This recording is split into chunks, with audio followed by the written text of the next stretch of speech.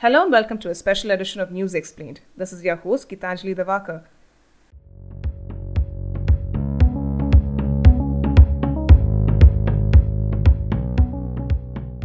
In light of the rise in COVID-19 infections across the country, the Reserve Bank of India has introduced an array of provisions. What will these schemes imply for bankers and the individuals at large? Surabhi of Business Line tells us more.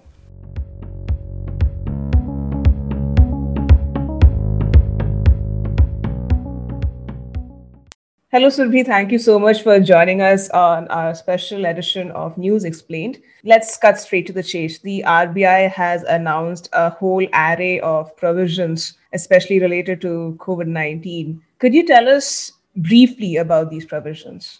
Hi, Gitanjali. Yes, it's been a very power-packed Wednesday morning for all of us, and I think there's going to be some amount of relief, especially for small borrowers and individual borrowers, because there's been so much of uncertainty due to the second wave of COVID, which has impacted everyone more badly than the first wave. So, taking all this in cognizance, the Reserve Bank of India today came out with a set of new measures. Remember, last year too, it had come out with similar measures, so it's just tried to take this forward. First is the term liquidity facility of rupees 50,000 crore to ease access to emergency health services. So this is basically lending by banks for healthcare facility for COVID-19. The second is a special long-term repo operations for small finance banks. This is been done to support MSME borrowers. Then there's also a measure for credit flow to MSME entrepreneurs to incentivize inclusion of unbanked MSMEs into the banking system. This exemption to SCBs to allow them to deduct credit disbursed to new MSME borrowers has been extended till December 31, 2021. Then, of course, there's the big ticket announcement on the Resolution Framework 2.0 for COVID-related stressed assets of individuals, small businesses, and MSMEs. There's also some steps for rationalization of compliance to KYC requirements. Banks have also been allowed to use their floating provisions to make specific provisions for NPAs. And lastly, there have been some measures announced for state governments. So, it'll be the one aspect that sort of caught my eye was this whole concept of a COVID loan and a COVID loan book. Could you tell us something about that? Yeah, that's actually a very interesting announcement by the RBI, and it just shows that, they've had their ear to the ground as you speak of. So, what they've done is that basically to boost the provision of immediate liquidity for COVID related health infrastructure.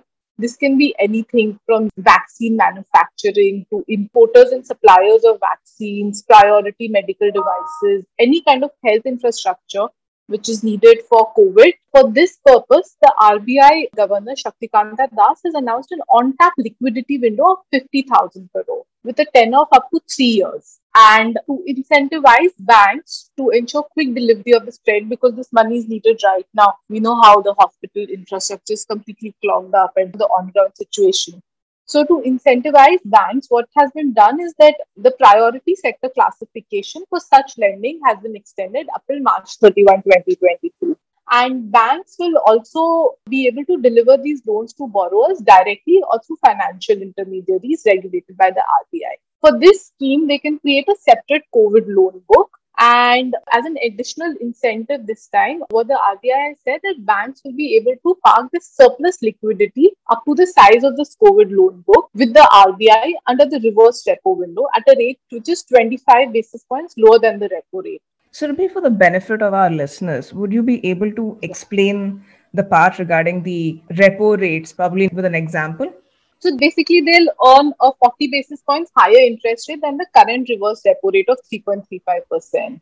Okay, so assuming that they've earned like 100 rupees. So what happens is that the current reverse repo rate is 3.35%, and under this scheme, banks would earn a higher interest rate of 40 basis points. So whatever money they park in this window, they'll get 40 basis points higher interest on it than the current reverse repo rate. So this is an additional source of earning for the bank then. So 40 basis points, that would be 3.75? 3.75%, yes. So that is 100 plus 3.75%. Yes. All right. And we also saw a few provisions for small businesses, and they seem appealing. But Are these provisions aimed at assuring them greater financial stability? What else are we expecting from these provisions?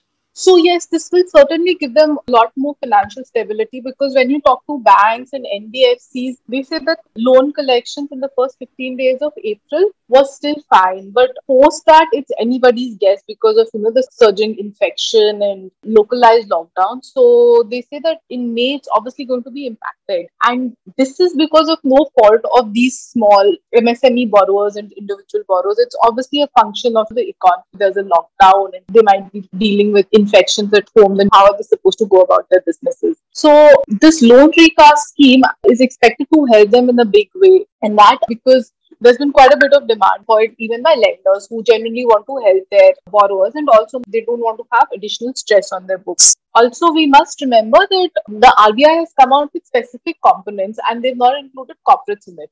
Is there any reason why corporates were not included in these schemes?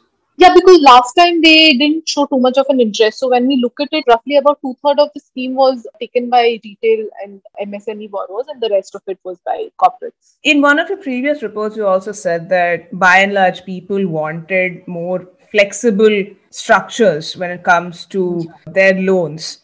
So in this particular meeting with the RBI governor, were there any provisions mentioned on the flexible loan structures? In the restructuring 1.0, what had happened was that it was across any borrower which approached a bank, they had to do it. This time, what they've done is that they've come out with a specific set of measures. For instance, borrowers, that is individual and small businesses and MSMEs, who have an aggregate exposure of up to 25 crore and who have not availed restructuring in the previous round and have standard accounts, that is, they've not got into default, the resolution framework 2.0 will be available for them. So this is not an across the board thing which is available to any borrower.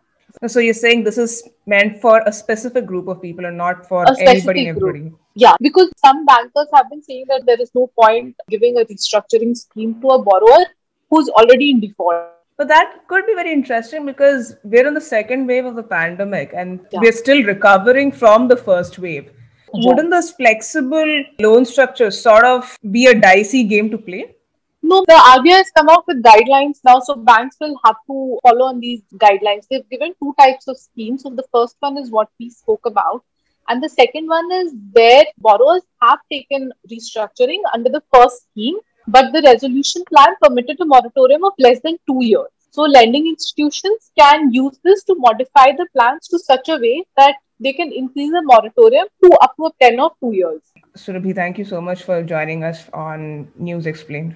Thank you. Stay tuned for more podcasts. You may subscribe to our Spotify channel, Business Line Podcast, and follow us on Google Podcasts as well as our website, www.thehindubusinessline.com.